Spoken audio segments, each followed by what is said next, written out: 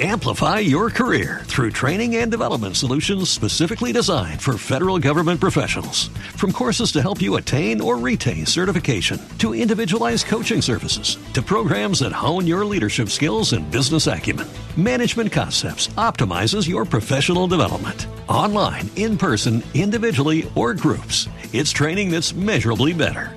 Learn more at managementconcepts.com. That's managementconcepts.com.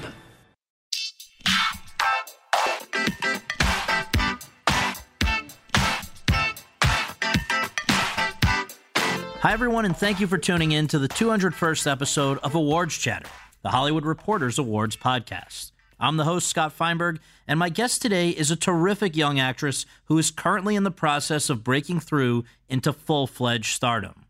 She is just 27 and has only been acting professionally for the past 8 years, but she already has made a major impression on one streaming service's Hallmark show, Netflix's House of Cards, on which she appeared for parts of 3 seasons as the high-end call girl Rachel Posner, earning a Best Guest Actress in a Drama Series Emmy nomination for the 3rd, and she is currently starring on what could soon become another streaming service's Hallmark show, Amazon's The Marvelous Mrs. Maisel, on which she plays the title character, Midge Maisel, a loving and supportive wife of a not-very-good amateur comedian in 1950s New York who, when her husband leaves her, ventures into the world of stand-up herself and proves to be a natural.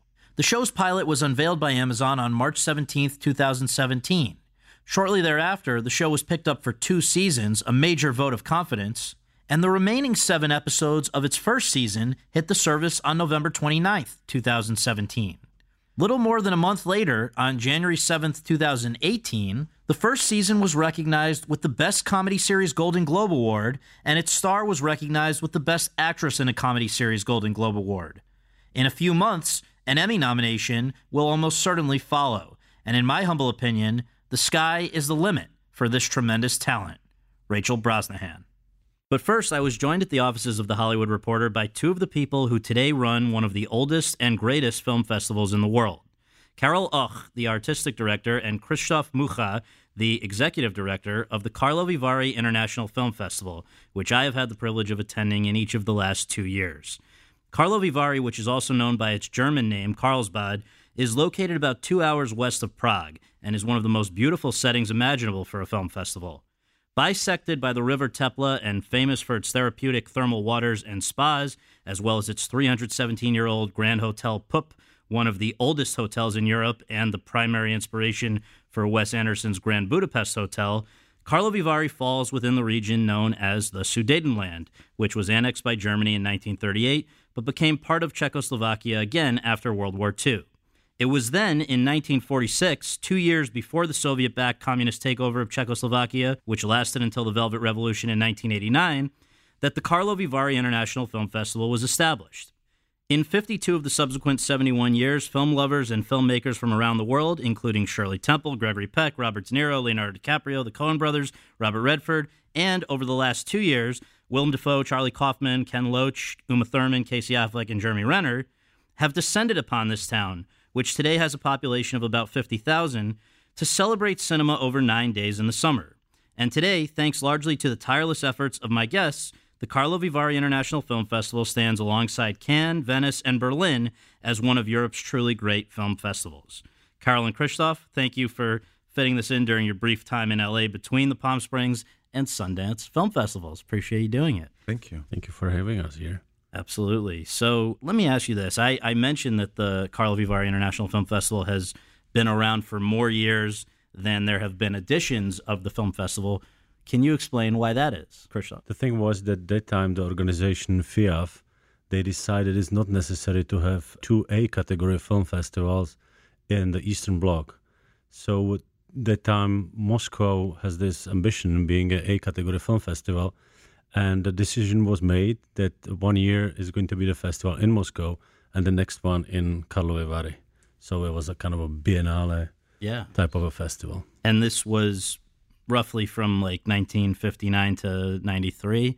Because then I think you guys went annual in 94.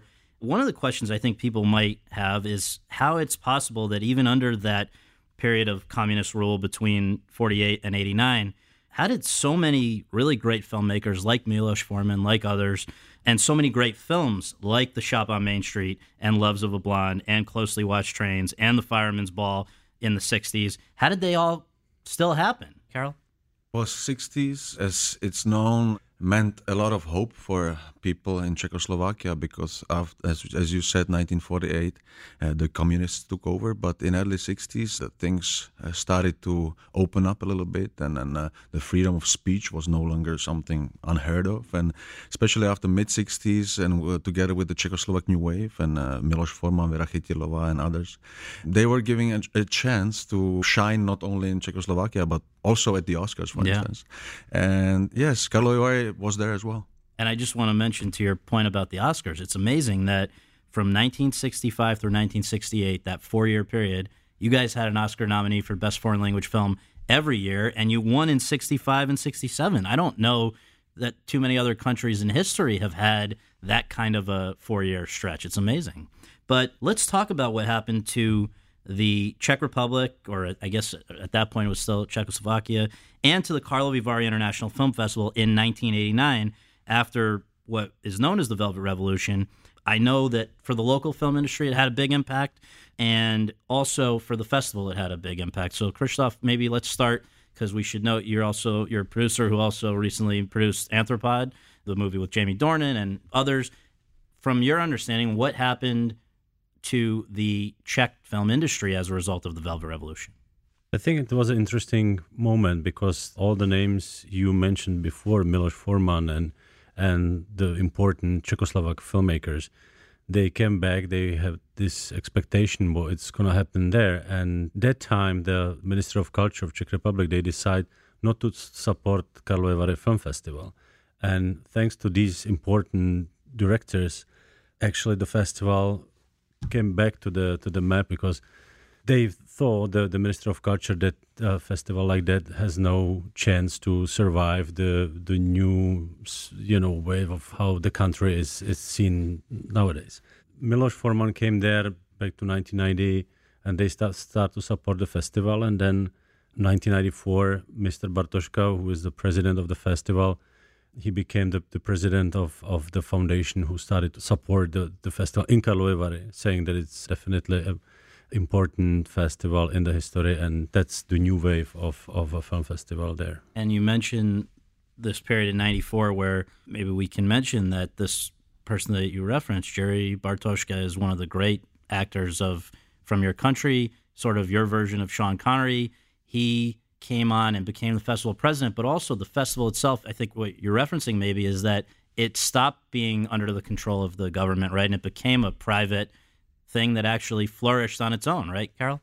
Indeed, it is. And when I talk with my colleagues from festivals around the world, I'm really happy to mention this aspect of the festival, it being a private company run by, our boss, the president, because we are not connected to any, let's say, political parties, movements. When the government changes, it doesn't threaten the festival. There is absolute freedom for our work, whereas other festivals are strongly connected to ministers of cultures. And it always reminds me a story from Venice Film Festival. A few years ago, after a year when no Italian film got awarded, the Minister of Culture back then, he said on Monday after the festival that next year I'm going to talk into the selection of the jury members and to the selection of the movies. Right. So nothing like that can ever happen in Karlovy Vary, and it's a really great source of freedom in work. We are supported by the Ministry of Culture very strongly nowadays, but it's a different compared to the other European festivals. 80% of the budget is from sponsors and the private companies, and the rest is from the government, which is normally its opposite. And you greatly impressed the government over the years that since it's been private. I think maybe you can talk, Krzysztof, about the association of Václav Havel when he was still around. I mean, he was one of the biggest fans of what you guys were doing. Yeah, it's connected to Mr. Bartoška, who, as you said, he was one of the biggest Czech actors in the 80s. He was the real superstar, and because having only one TV program and one magazine, he always said being on a front page of the magazine, it meant that you are on 3.5 million people, who can read you, and being a star in a TV show, it means that 8 million people were watching you every Sunday. Yeah. And He was a personal friend to Václav Havel, and he supported him very much when Václav Havel was in prison. And back then, when Mr. Bartoška became the president of the festival, everybody was waiting if Havel is going to show up, because there was a new festival in Prague with the ambition of they took us the A category, and people were expecting where is he's going to come. And the Prague Film Festival was week before Karlovy Vary, and he didn't show up in Prague. So it was like, oh, is he going to come to Karlovy Vary? And there was the moment that changed the whole game. He came there the very first night. And so people in Czech Republic, they knew that Karlovy Vary Film Festival is the one with this strong support. Yes. And there was Havel was a Miloš Forman who sent a Mia Farrow to Karlovy Vary with his letter saying, you survive Moscow, you will survive a Prague Film Festival. And these people always stand behind the festival. Yeah.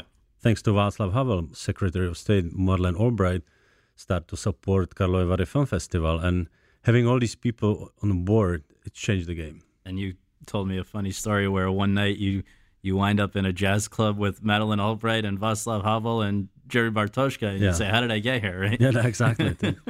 I want to ask more about each of you, because before the Velvet Revolution in 1989, you had no way of seeing many of the great Hollywood classics that everybody talks about in studies around the world. And yet you both were in love with cinema at a time even before then. So how did you each come to this passion? And then how did things evolve sort of after the Velvet Revolution as far as your own ability to pursue this interest? Krzysztof, if you take us first. When the Velvet Revolution came in 1989, I was in the first year of the high school, which was a fantastic experience, because once you were at the high school, you already felt that you are a part of the whole movement. Even we were super small kids, compared what you can see nowadays. That time, no, but we felt that we are the big ones. Right. There was always a film club at the high school. There were screenings every Tuesday, and a famous Kino Dlabachov at the Prague 6. So I was a member of that. That's actually how it started, because I've seen the incredible movies, like the very heavy one, the Tarkovsky, and I was like, come on. That was actually the moment when I started to work for a film festival. I said, this is going to be only about the Tarkovsky and these things. And thanks to God, my very first film I've seen in Karlovy Vary was Trainspotting. So I knew that it's okay. Right. And Karel? Unlike Krzysztof, who comes from Prague, I come from a small town, so it took longer for local cinemas to start programming older films for us to catch up with it. But immediately in early 90s, Czech television or Czechoslovak television started to program sort of evenings with all the classic, especially American cinema, which I was watching ferociously, and sometimes I even took ill because there was a repetition the day after. I remember, I don't know, Somebody Up There Likes Me with Paul Newman, or films with Errol Flynn, etc. So this was the beginning. Then I went to Prague to study at the university in 1992, and I was slacking a lot, going to see movies in the local archive and caught up with stuff. And actually this is one of the tasks of the festival throughout the retrospectives and tributes. And the reason why the tributes, especially from 1970s, especially American cinema, are so popular, because people in our country did not have a chance to see films like Harold and Maude. Yeah, I remembered reading about the phenomenal mood change there was at your festival after people saw that movie, but I mean, I actually think we should emphasize that it wasn't only American movies that were kept from Czech people prior to the Velvet Revolution. There were a lot of Czech films that were sort of put in the vault. And so I read about this 1990 edition of the Karlovy Vary International Film Festival, where for the first time, just after the Velvet Revolution, people were getting to see many of these movies. It was a very emotional thing, right? Very much so, especially considering the fact that people knew about these films. So it's something that we don't really realize how it must feel, that if you know about a film and you know there's an amazing film, but you cannot see it, right, because nowadays you basically can see anything. Yeah. So that must have been frustrating at first, but then really satisfying to be there actually at the festival and to see them. Let's talk now about how each of you came to the festival and evolved through it. Krzysztof, I think that you were there first as a attendee a year before you started. So take us through, starting in 1996, first time at the Karlovy Vary International Film Festival? A couple of my friends in Prague during the summers were saying, we go to Karlovy Vary to the film festival. And I said, why to go to Karlovy Vary? It's a film festival with these crazy super art Tarkovsky movies. And so I said, okay, I go with you. So I went there and I realized that it's the phenomenal atmosphere there. And thanks to God, we were able to keep this atmosphere there until nowadays. Yes. So I was there and I said, this is fantastic. And I really, as I said, I was expecting heavy movies. And the very first one in the main hall, I've seen Trainspotting. Yeah. And I was like, oh, it's amazing. And then you see all the people, from Prague. And then right after the screening, everybody went out. There is a pool outside of the Hotel Thermal, the heart of the festival. And you were there having beers and discussing the films. And the atmosphere was very unique. And day after, I was sleeping in my parents' car. I parked it close to the Hotel Thermal. Right. I was watching Mr. Bartoška walking down the street with some people around him. Said, that's cool. I would love to be one day. I'd love to be one of the people around him. And a friend of mine who started to work for Karlovy Vary, year after, I called him and I said, hey, give me a job. I want to be a driver or whatever. It's available. And he called me and he said, there is a Miss of Czechoslovakia or Czech Republic that time. And she needs an assistant for the guest service for sponsors. And I said, okay, perfect. It's for months. I'll be part of it. That's actually how it started. And the year after, they offered me a 2-month job and then 3-month jobs. And I've got also I started taking care about the international guests coming to the festival. And then after I was graduated at the Prague Charles University, they offered me the whole year job. And that was the time when the previous general manager left the company and Mr. Bartoška said, hey, Mucha, the guys from the sponsors kit, so let's go there. We have to start to getting money from there. And then we felt that we have to open the position managing director or executive director. That's what is my position now. And you've been in that job since 2004, right? Yes. And Karol, you were just going about your business in Paris, and what happened? I got a phone call from a former colleague from the university, from the film studies, that the position of the jury secretary was open, which did not require for me to come back earlier. So I just came to Karlovy Vary, maybe a week earlier to Prague, and immediately I was exposed to these amazing personalities of the cinema, like Krzysztof Zanussi or Jafar Panahi, who were on the jury that very year. It was really unforgettable. And right after the festival, and now I have to mention the second instrumental, crucial person for the 1990s, especially development of Karlovy Vary, next to Mr. Bartoška, which was Mrs. Zauralová, the artistic director, former artistic director. She offered me a job to join the programming team as of January 1st, 2002, mainly focused on documentaries. I sort of snuck my way into the retrospectives and tributes along the way, and I kind of stole it for me because that's always been my favorite part of the job. And the very same Mrs. Zauralová offered me her position at the end of 2010, and as of 2011, I've been artistic director. Amazing. And closely working with Krzysztof ever since. So a big part of the year for each of you, every year, is traveling around the world, attending different film festivals. I know Sundance, Cannes, New York, and the list goes on, and basically scouting options for Karlovy Vary. So when you're doing that and you're programming your festival, how do you balance Czech moviegoers' hunger for Hollywood films, which I believe has probably carried over from the time when they couldn't get them at all, with the desire to also highlight very important work from Central and Eastern Europe, where there's great work that doesn't always get as much attention. So how do you weigh those things against each other, Karol? It needs to be said that Karlovy Vary is known mainly for its focus on Central Eastern Europe, former Soviet Union countries, Balkans, etc. It doesn't mean that we don't focus on the rest of the world. On the contrary, but since we are in a key film event in the region, the producers and the sales companies tend to offer us more films coming from these countries. You mentioned Hollywood. I wouldn't say it's that much of Hollywood anymore. It was more in the 90s. We are very keen on presenting especially American independent cinema. In fact, our annual scouting starts in Sundance, where we're actually off later this week, and then we usually have the best from there, fortunately, including the filmmakers, young especially. It doesn't mean that every now and then we don't have a smart Hollywood film as a, let's say, regional or local premiere, because we like to work with our distributors on that, and we have talents in town, so we promote it. But I would say we cover pretty much the entire world. Now it's the time when we start to scout more outside Europe, let's say Arab countries, South America, etc. So the world is big, and we have 200 slots. Yeah, and it's really, for attendee, I can say now, it's great to have the combination of, as you say, indie American movies that people might have missed at Sundance or whatever, like The Big Sick. I'm just thinking from this past year, or Good Time, which I think came out of Cannes, or Wind River, or Baby Driver, with great European films. I remember seeing In the Fade there, which now has since won the Best Foreign Language Film Globe and Critics' Choice Award.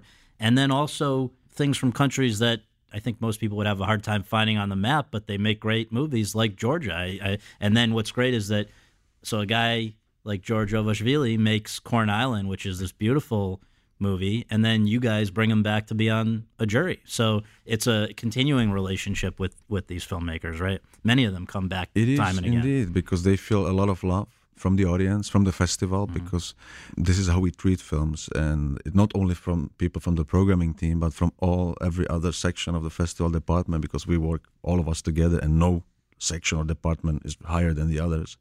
They love coming back. Nowadays, you have a lot of talking about industry aspects and business, etc., connected to festivals.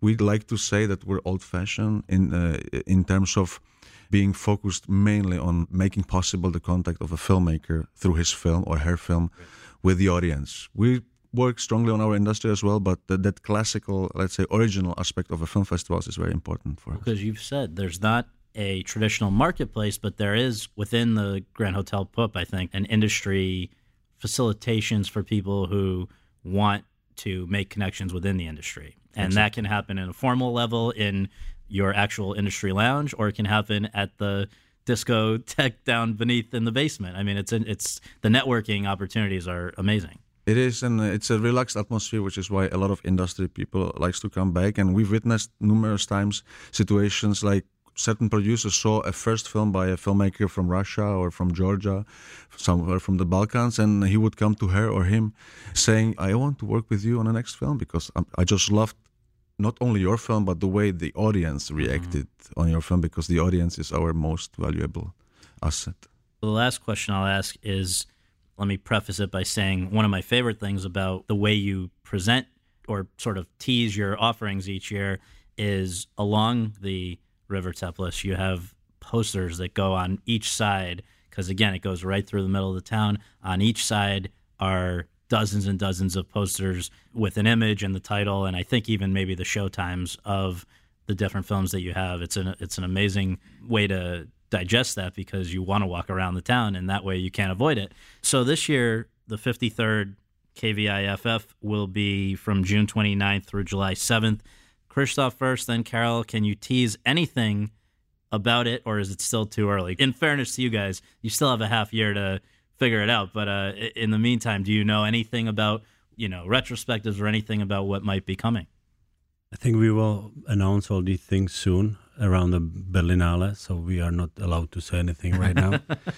But what we will, of course, try to do, again, it's to bring the audience to Karlovy Vary and to give the filmmakers the chance to present their fantastic work in front of the fantastic audience, and then have a time to talk about it and having good drinks and fun.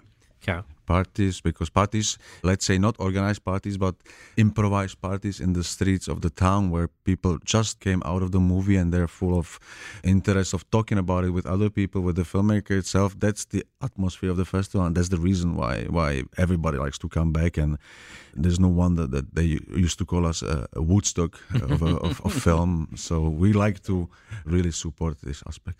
It's a beautiful event. You guys do a terrific job. Thank you for coming on here. Thank you for having us. Yeah, thank you very much. And now for my interview with Rachel Brosnahan. Over the course of our conversation at the offices of The Hollywood Reporter in Los Angeles, the 27-year-old and I discussed a wide range of topics, among them how a girl who was both a musical theater performer and a member of the wrestling team while in high school wound up in New York as a student at NYU and simultaneously auditioning for professional acting jobs, how, for House of Cards, she initially auditioned for the part of Zoe Barnes, which she ultimately lost to Kate Mara, but later auditioned for the part of Rachel Posner, which she won, and which, because of her work, was expanded from just a few lines in one episode to episodes spanning 3 seasons, why she is proud of the work she did between House of Cards and The Marvelous Mrs. Maisel on both seasons of the short-lived WGN America show Manhattan from 2014 through 2015, but regretful of the work that she did for Woody Allen on the Amazon limited series Crisis in 6 Scenes, which hit the service in 2016, how someone who had never previously done comedic work wound up crafting a characterization for, auditioning for, and landing the starring role on The Marvelous Mrs. Maisel, a job for which performing stand-up is integral, what she makes of the sexual misconduct reckoning that has engulfed Hollywood, including her former show House of Cards, as well as much of the rest of the world, and how she thinks this climate is impacting the way people are consuming The Marvelous Mrs. Maisel, plus much more. So, without further ado, let's go to that conversation. Golden Globe winner Rachel Brosnahan, thank you so much for joining us. Really appreciate it. How does it feel? Have you been hearing that a lot the last couple of days? I hardly left the hotel room yesterday, so really just today. All right, but there we go. Thank you. Sure. And thanks for having me. Absolutely. And I just want to state for the record, and your publicist is here and will vouch for this, I asked for this before, so I'm not a fair weather friend. We've been so excited to get you in here because it's just the greatest show. Thank and you. Let's talk about you. So where were you born and raised, and what did your folks do for a living? Oh, wow.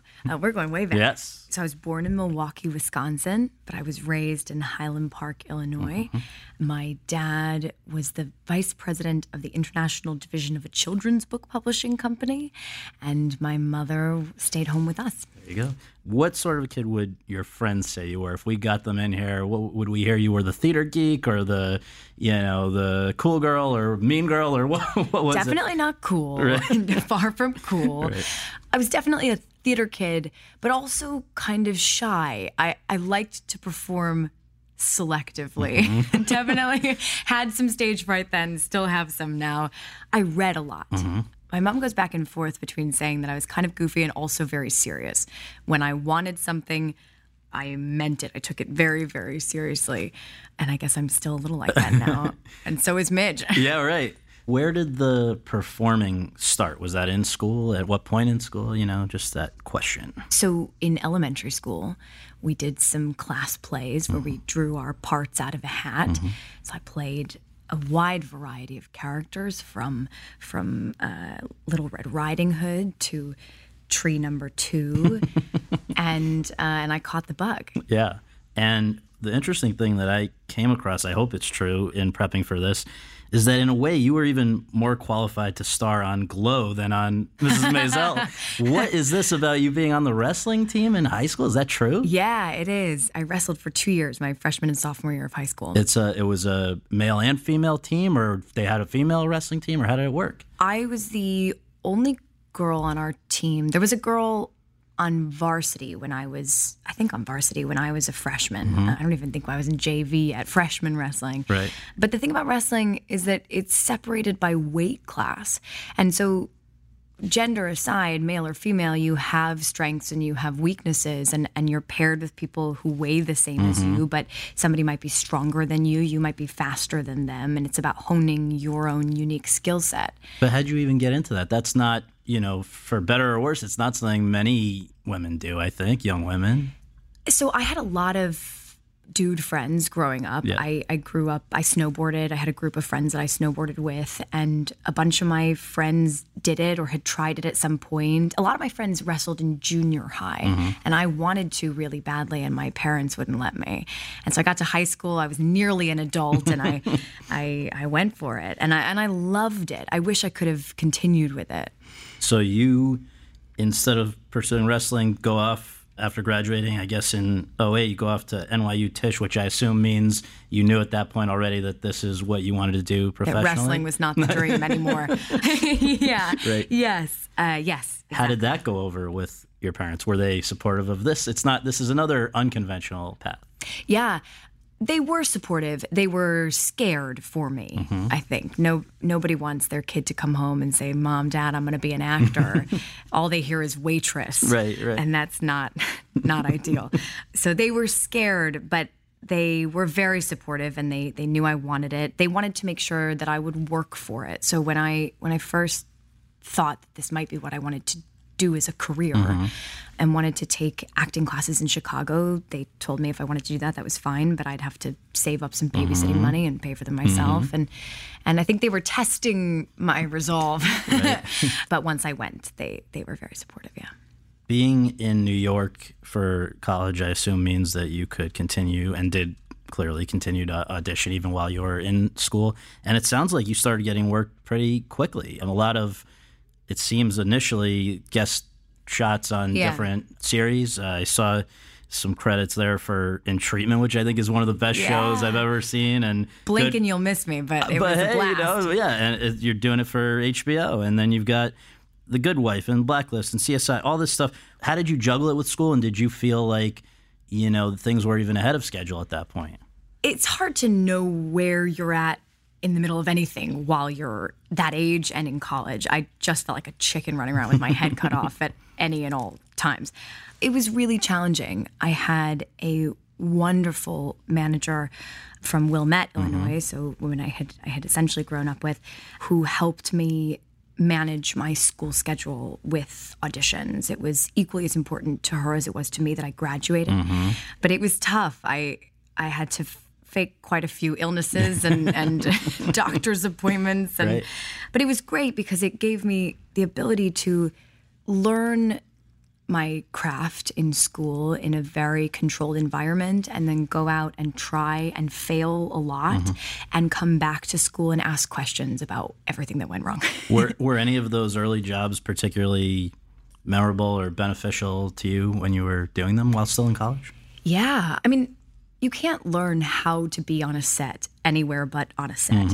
So every single one of those jobs was different, and I learned a lot from each one. I think the one that stands out the most was I did a movie called Coming Up Roses when I was 18, I think, with Bernadette Peters. Okay.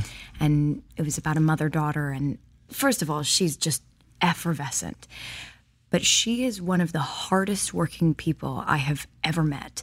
And just the opportunity to watch her over such an extended period of time, we shot the movie over the course of 5 weeks, was a gift that I will be forever grateful for. She was so kind to me and just encouraged me to keep going. I was so scared. It was my first big role in a film. It was an independent film. The stakes were fairly low, but they felt enormous internally. Probably that one sticks out the most. Now, she's somebody who's mostly known for her work in the theater. Was that something that you were open to, or did you know you wanted to pursue screen acting particularly? No. Initially, I had no interest at all in screen acting. I wanted to be a theater actor exclusively. And I grew up just north of Chicago. Chicago has one of the most amazing theater scenes in the country. And I thought I would do that forever. The film and TV stuff came up initially as something to pay the bills and also something that would give me a different kind of experience. In school, I was learning mostly about theater acting, and I still love theater. It's my first true love, and hope I can do that forever too. Okay, so that was some of the stuff before anyone really was paying close attention to you as a up-and-coming actress. You're just still in school. From the way I understand it, you were 21, you're about to graduate from NYU, and then along comes this potential part on a show for Netflix, which at the time most people only knew as a DVD by mail place. How did you first hear about this part of Another Rachel on House of Cards? And was it even a big deal to you when you first heard about it? It was definitely a big deal. I mean, I heard about it through very standard channels. My agent sent an email, said, go in for this. I actually first auditioned for the role of Zoe. Really?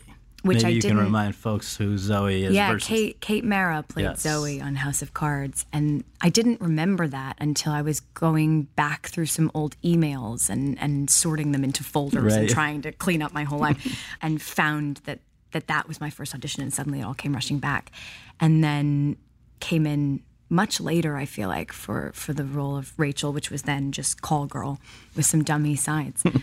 So really, at the beginning, what the part was proposed to be was just, I saw like 5 lines or something, or one episode and like very few lines. What was it when you first heard about it? It's hard to remember exactly, but it was definitely not what it became. Yeah. It was either an under 5 or something close, and I know it was one episode with the potential to come back for maybe one more, if I'm remembering correctly.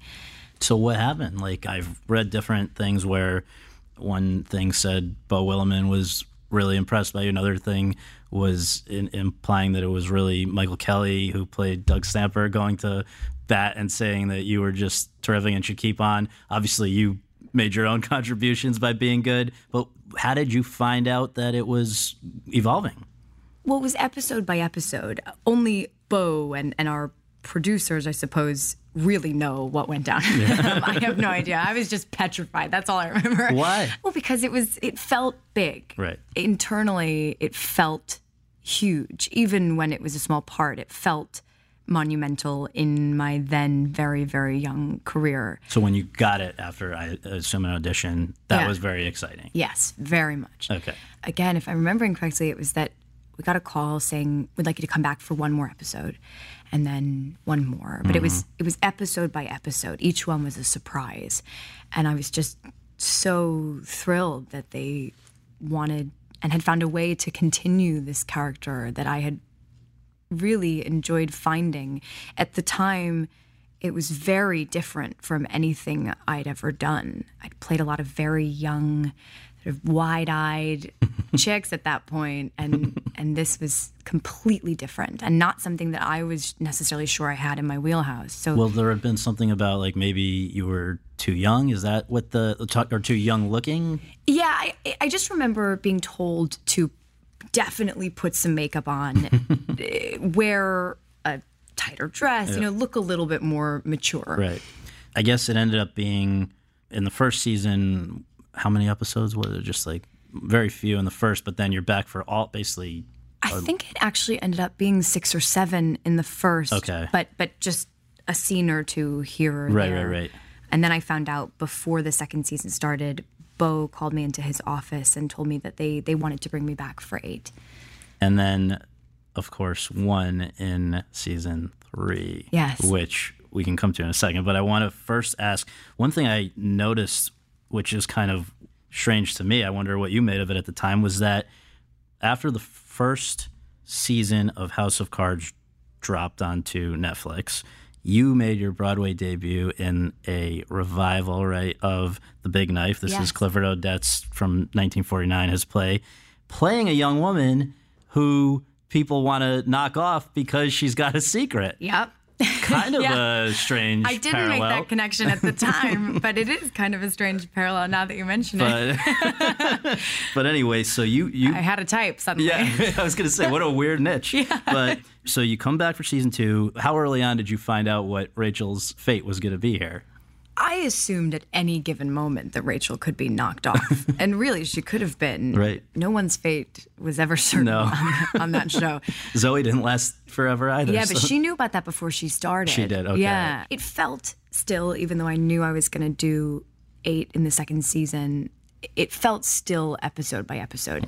I just remember feeling so overwhelmed and grateful and scared, but in the greatest way, every time I came back. It was set filled with some of the greatest talents in this business, and so much of my work was with Michael Kelly, who could not possibly have been any kinder or more generous. Which sounds me. funny because I know. He's a great actor. Right. So he was a great scene partner, and then I guess really for that one episode of season 3 where we unfortunately do have to say goodbye to Rachel. Yeah. For that, you received this Best Guest Actress in a Drama Series Emmy nomination. That must have felt like a pretty big milestone in your career at that point, or at any point in a career, right? Yeah. It was shocking. I just was so not expecting that, given that I'd only done the one episode. It was a huge honor. I just remember reading that episode and thinking about how lucky I was that was the send-off I was given, and what a gift that was from Bo and crew. Was any part of you also feeling anxious because now what do I do? Or did you already have another project lined up at that point? No, you know what? At that time, I had begun work already. The timeline is all blurring together I think for me. it was On Manhattan. Yeah. I definitely knew about. Oh yeah, no, we'd shot our first season of Manhattan because this is a weird tidbit, but Rachel met an end on the back lot of one of our Manhattan sets. Really? At Bonanza Creek in New Mexico. Just purely coincidentally. Completely coincidentally. Oh, that's convenient. Could you just go over to the next set the next That's what I'm saying. I mean, it was during our hiatus, but it was very weird to go back to New Mexico to get shoot knocked that. off. Yeah. As I was still alive on another show that shot there. So on Manhattan, which unfortunately only was on WGN America for 2 seasons, but critics who saw it loved it, and now people are discovering it, I guess, on Hulu, and it is getting the attention that it never really got when it was on the air. You played a character, Abby, who can I leave it to you to set it up a little bit just about who this woman was? Because it's a very interesting premise. Yeah, so Manhattan was about the Manhattan Project, the building of the atomic bomb in the 1940s in Los Alamos, New Mexico. And Abby Isaacs was the wife of a young wonderkind scientist who was asked to come and be a part of the team. And we, in the show, pick up our whole lives and move with our young son out to the desert of New Mexico, and utter chaos ensues.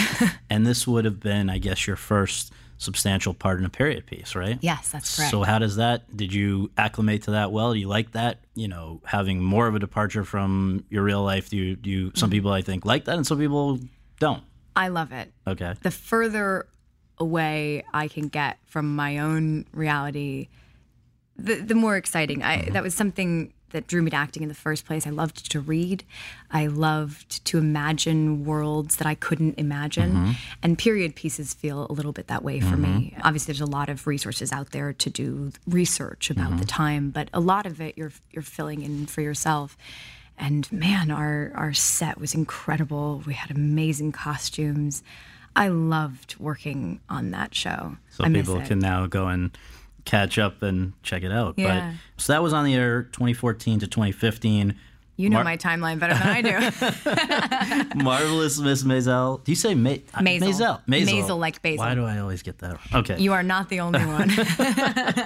So that goes on in 2017.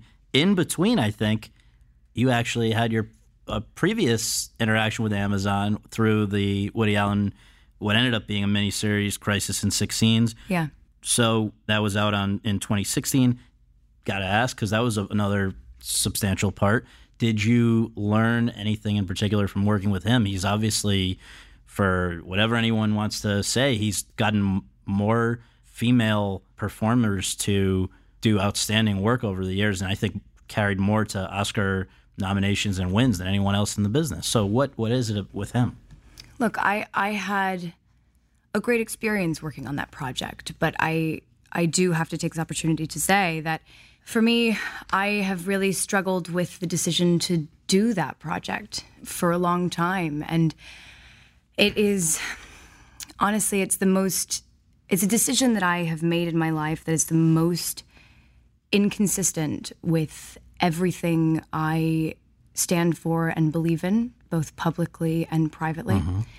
And while I can't take it back, it's important to me moving forward to make decisions that better reflect the things that I value and my worldview.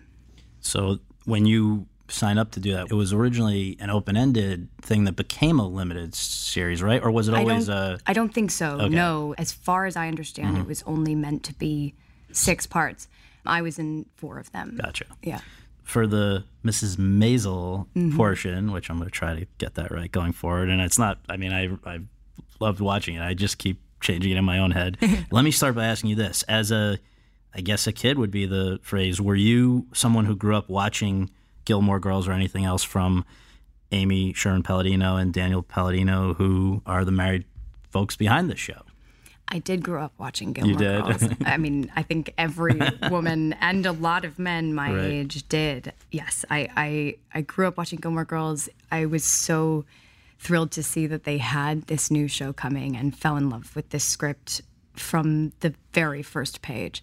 And the first time you saw it, I believe you were actually, to come back to the stage, doing what was one of the hottest tickets I remember in New York, which was alongside David Oyelowo and Daniel Craig. You were playing Desdemona in Othello, and you then get this script, or I guess at the time it's just the pilot, right?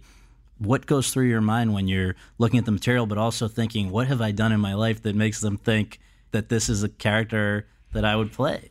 Well, it came across my desk actually before we started doing Othello, and again, but through very standard channels, it was just an audition. I think they were seeing every eligible maiden in the land for this. So I don't think that I was really on anyone's radar at that point. Because you hadn't really done comedy, had you? I had never, no. No. And honestly, when I read it, I think I read it through a more dramatic lens. To me, I was attaching to the parts of this woman. I responded to her life falling apart, to her finding her voice at a time when that wasn't expected or encouraged. I guess finding a second voice, this second coming of age. Right. I wasn't necessarily thinking about the comedy at first. That was something that I learned much later. Well, it was funny because somebody recently interviewed Amy about you, and I guess she said, quote, "I only knew her from getting kidnapped and thrown in the back of a van and eventually buried in a ditch," close quote. So did you ever say to her, if that's all you knew about me, how do I even make it onto the list of people to meet with? Like what, I mean, obviously she had some great instinct, but I was too scared to ask. You know what? I was too scared to ask. No, I really still don't entirely understand how that happened. But I'm immensely grateful that they took this leap with me. I loved every minute of prepping this project. I'm a complete research nerd. Prepping for the audition. Well, that's what I wanted to ask you. Yeah. Like, so you're doing other projects that require a lot of your time in the run-up to going to this audition, but at the same time, you know that this could be a great opportunity. How much and in what ways do you prepare for something like that where I guess it's actually, there's a lot you could do? Yeah. I mean, at the end of the day, this is a story about this woman, and she is fully fleshed out. So I was trying to figure out who this woman was and what drove her, and I think I latched on very quickly to the fact that Midge is, for better and for worse, very single-minded. She's very, very focused on whatever she has chosen to dedicate her life to in any given moment.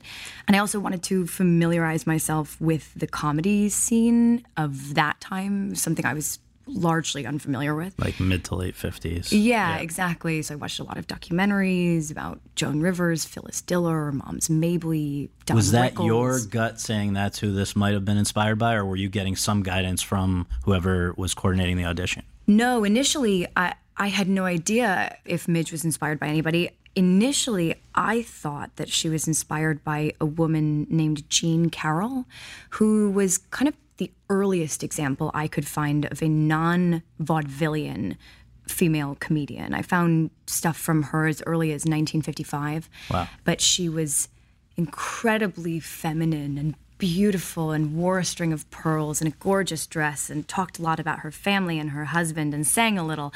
And I was so sure for a while that that's who had inspired Midge. But I came to realize that Midge is inspired by a handful of different women. Because I think the one that most frequently has been invoked has been Joan Rivers, but there are actually, for as many similarities, I guess, between the characters, there are also some major differences. She wanted to be an actress, not a comedian, right? Absolutely. And also I think their comedy comes from a completely different place. The biggest difference between the two women for me is that Joan Rivers was a woman who felt like she never fit in, that she was an ugly duckling, she was destined to be an old maid, and that's what a lot of her sets were about.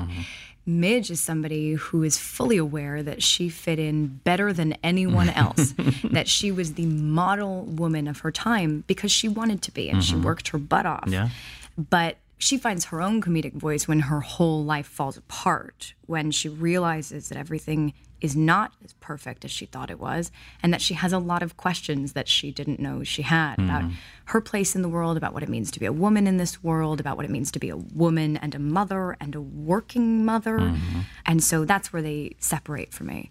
I guess another thing you had to deal with before going in for the audition was figuring out the voice and the cadence of speech of this character, which is very distinct and interesting. And as I think I'm allowed to say, I think it's very recognizable for Jewish folks like myself. I think, can I ask, are you also yourself Jewish? I would assume. I'm not actually, You're not. But I grew up deeply immersed in Jewish community and culture. Yeah. In Highland Park, Illinois, I was certainly a minority. My dad likes to say that when I was in kindergarten, he didn't tell me this until recently, but apparently I came home and I said, "Daddy, what's my Hebrew name?"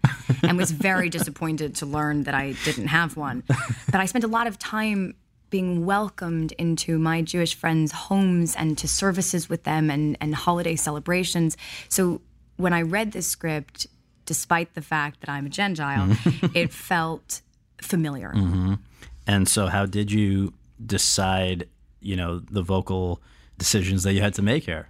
I think I looked to a few different women that I have known in my own life, one being my fabulous grandmother, June, and a couple of my friends' mothers from growing up, and a woman who I have not told partially inspired Midge, so I'll leave her anonymous, but a woman that I know in New York. Okay. And I was looking to them more for traits than anything else, and I guess in having pieces of them in mind, Midge's physical voice was something that came organically from that and evolved a little bit from the audition to the show. So can you articulate what it is that you do to your voice and speech? Is there? I have no idea. When I say it's organic, it really is just something that comes out. Well, you've said in other interviews I saw, you said that you're a little bit of a fast talker independently. Yeah, the speed for sure. Right. I must be, because everyone keeps asking about it, and I don't think it's that crazy.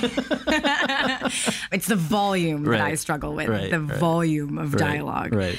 Coupled with the speed and a whole lot of props and very little coverage. A lot of oneers. We're like shooting a mini play a day with no rehearsals over there. Well, I guess the last of the things that I have to ask you about before going into, lock down this part would be, I would assume one of the things they were going to look at in an audition was you doing some stand-up. Are you somebody who in your own life has ever tried this, wanted to try it, thought you could try it? No, absolutely not. I have been saying that if you play a doctor on TV, you should not try to perform surgery. It would end badly for everyone, and I feel exactly the same way about stand-up. Okay. And I did do in my audition, so I auditioned with the opening wedding monologue from the pilot, the breakup scene with Joel, and the final quote stand-up set at the end. Yeah. But exactly as you said, I think what made it accessible to somebody who has never done stand-up and will, I'm saying it right here and now, will absolutely never, ever try it, is that it isn't stand-up. She's having a breakdown. Right. in a very public platform. Right. And that's something that I can find internally, and coupled with Amy's brilliant dialogue comes to life.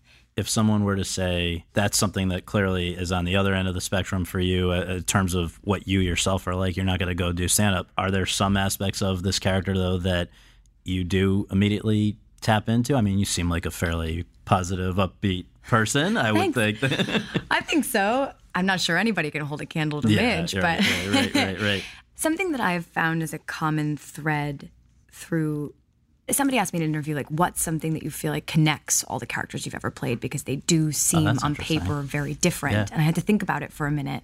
But I think this holds true for Midge as well.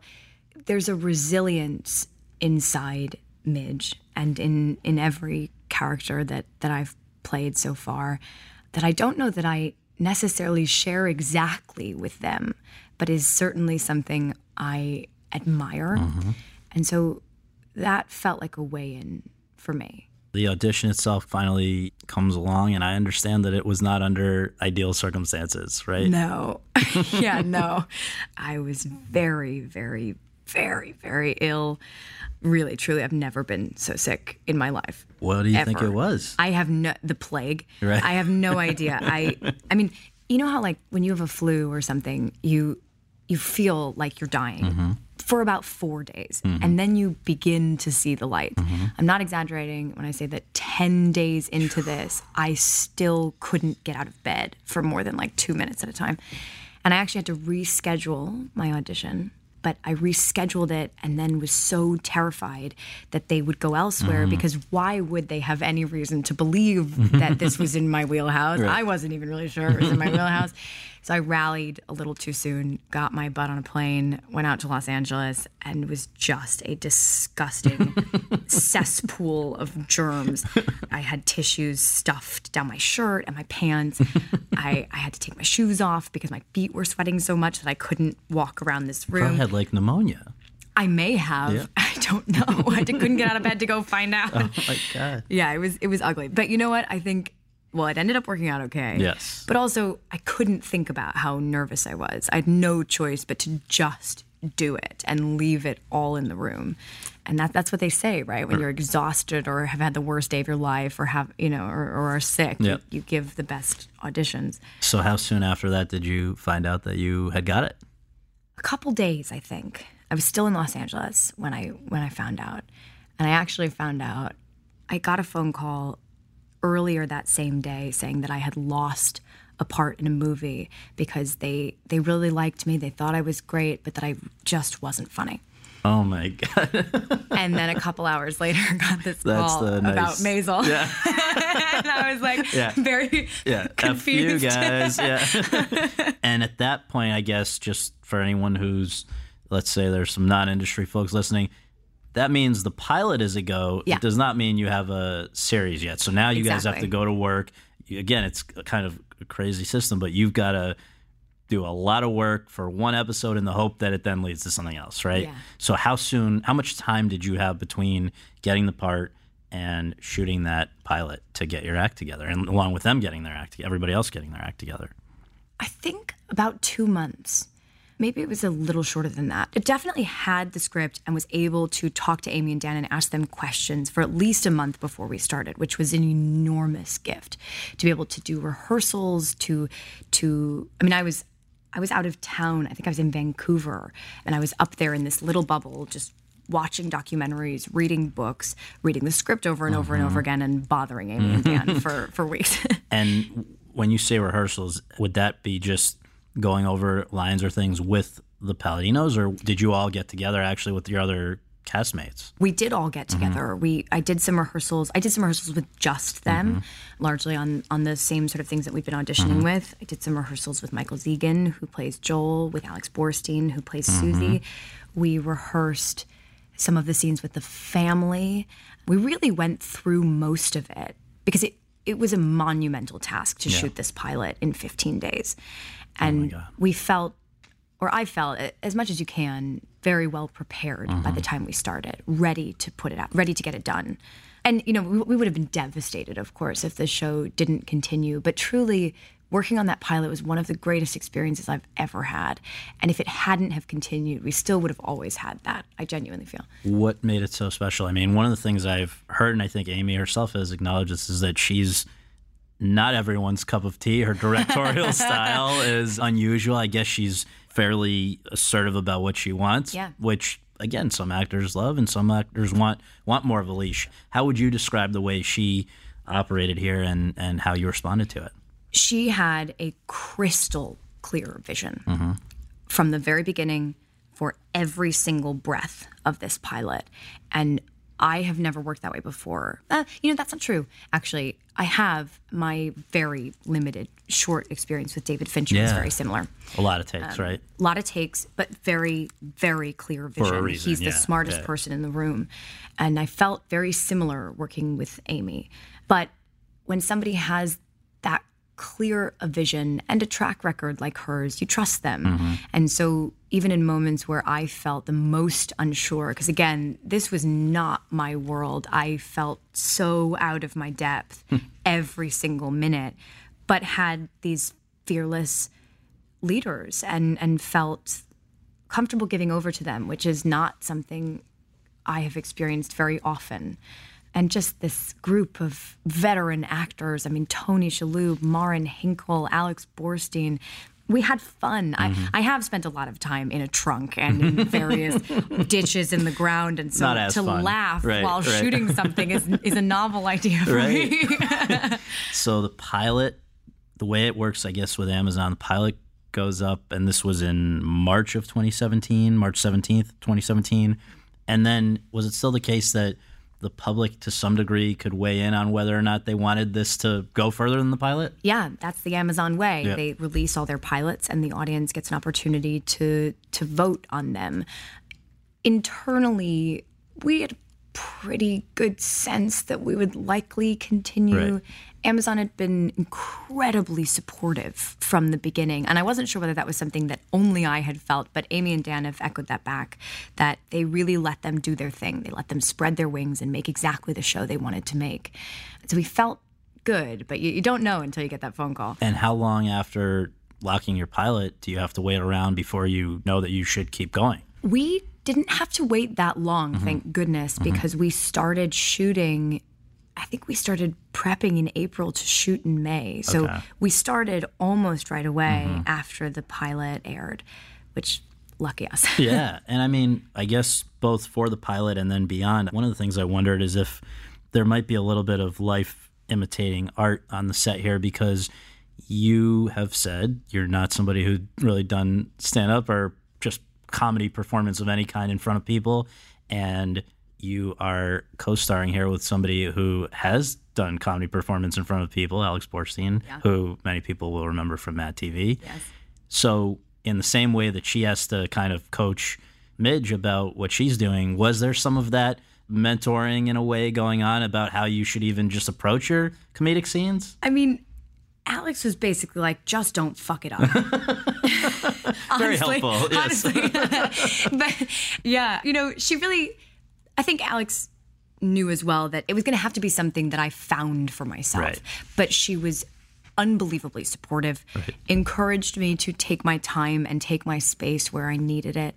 I felt her behind me as a warm, in her own way, and supportive presence. Right. She did once say to me, which I thought was interesting, that so the way we shoot those stand-up scenes, or the way we did in the first couple episodes, was that we would shoot one all the way through in a wide with the audience there responding, just naturally with a little bit of encouragement. And then after a couple takes, we would tell the audience to mute, to pretend to clap, to mime laughing for sound, to get the sound clean. And the first couple episodes, that didn't bother me. And Alex came up to me one day and said that a stand-up could never have played this part because performing to a silent audience would have killed them. And that's how I know I'm not a stand-up, because I didn't even notice it. Didn't bother you. But I will say that later on, I remembered that, and also later on, as Midge becomes better at this, and as I had done it a few times and learned quite a lot, I began to not be able to do that anymore. And we had to adjust. Because you were actually playing off the audience. Yes, which I certainly wasn't the first couple. Yeah. I was learning to listen to them, and they became an integral part of the performance. Right. And so we adjusted later on.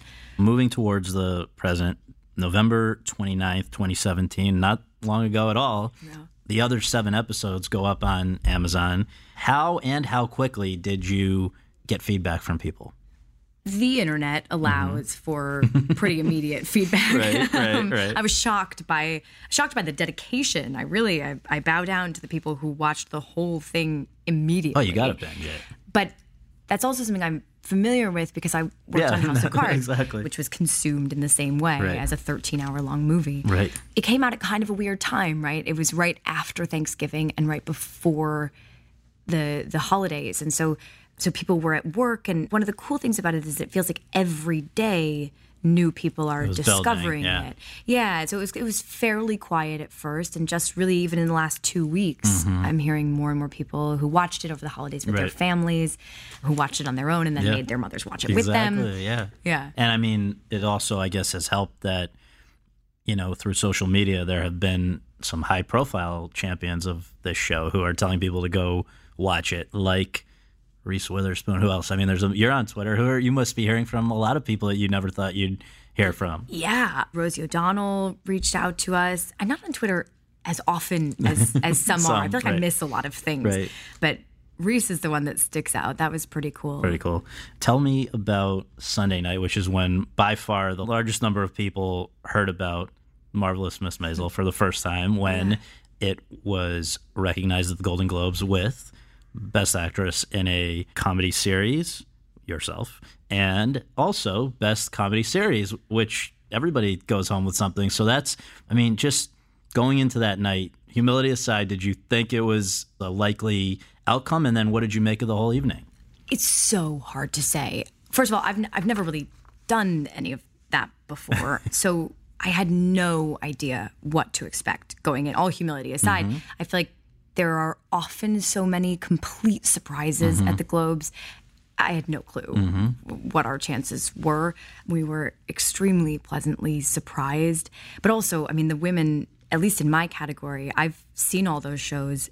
They're extraordinary. And so this is pretty wild. I'm still, how long has it been? 36 hours? Something like that. I think I'm still hungover. I'm still processing. Where are you going to keep the statuette? Look, I live in New York. There is nowhere to put it. I think it's going to have to go in the bathroom. Oh, there we go. A doorstop. No, that feels rude.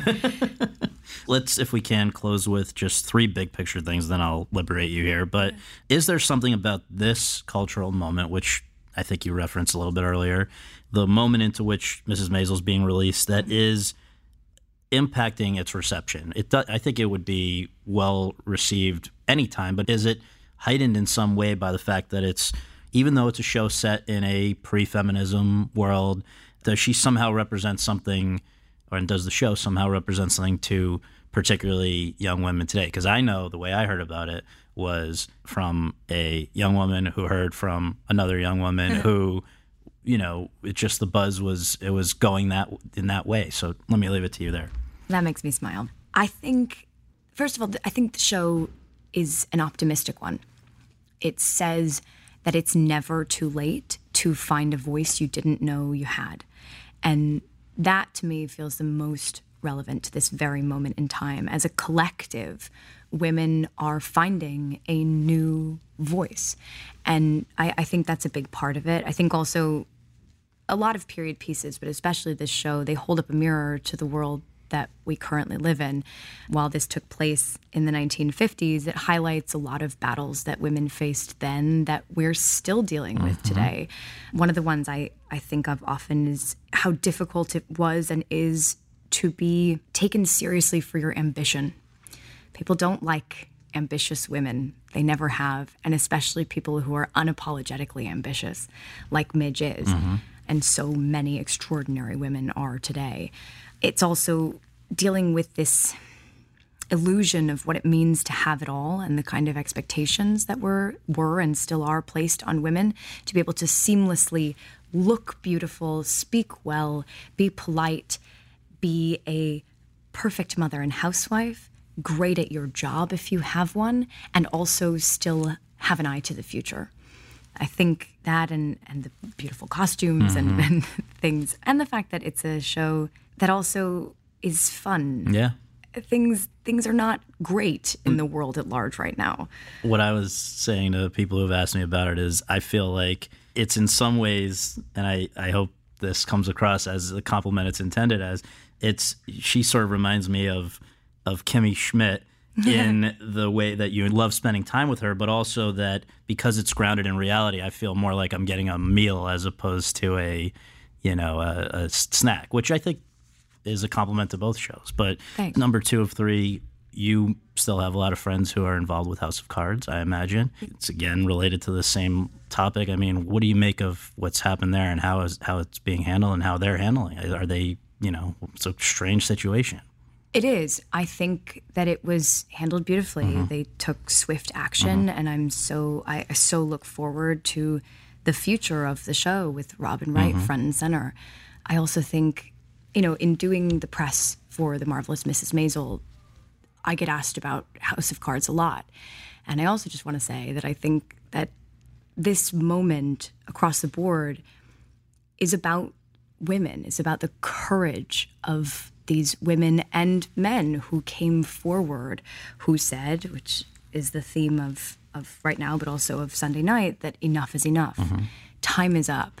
And I do think that we need to make sure that we don't keep letting shitty men dominate the conversation about extraordinary women. Yeah.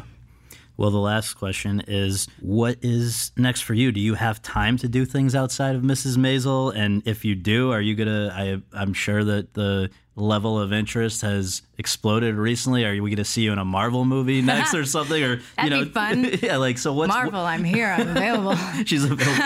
But I mean, kind of. The to-do list and the wish list, what are those for you right now? Well, I've been trying to take a little bit of downtime. This show has been a blast, but is like running a marathon.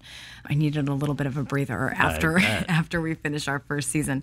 I have an eye out if the exact right thing comes up, but we now go back very, very soon. How much of a hiatus was there between the seasons? We finished in September, and we go back. We start pre-production. I think Amy went back today and started work on the season.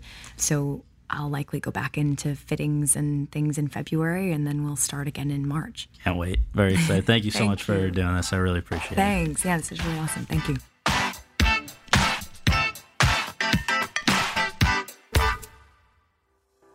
Thanks very much for tuning in to Awards Chatter. We really appreciate you taking the time to do that, and would really appreciate you taking a minute more to subscribe to our podcast for free on iTunes or your podcast app, and to leave us a rating as well. If you have any questions, comments, or concerns, you can reach me via Twitter at twitter.com/Scott Feinberg. And you can follow all of my coverage between episodes at thr.com/The Race. Until next time, thanks for joining us. Amplify your career through training and development solutions specifically designed for federal government professionals. From courses to help you attain or retain certification, to individualized coaching services, to programs that hone your leadership skills and business acumen, Management Concepts optimizes your professional development. Online, in person, individually, or groups, it's training that's measurably better. Learn more at managementconcepts.com. That's managementconcepts.com.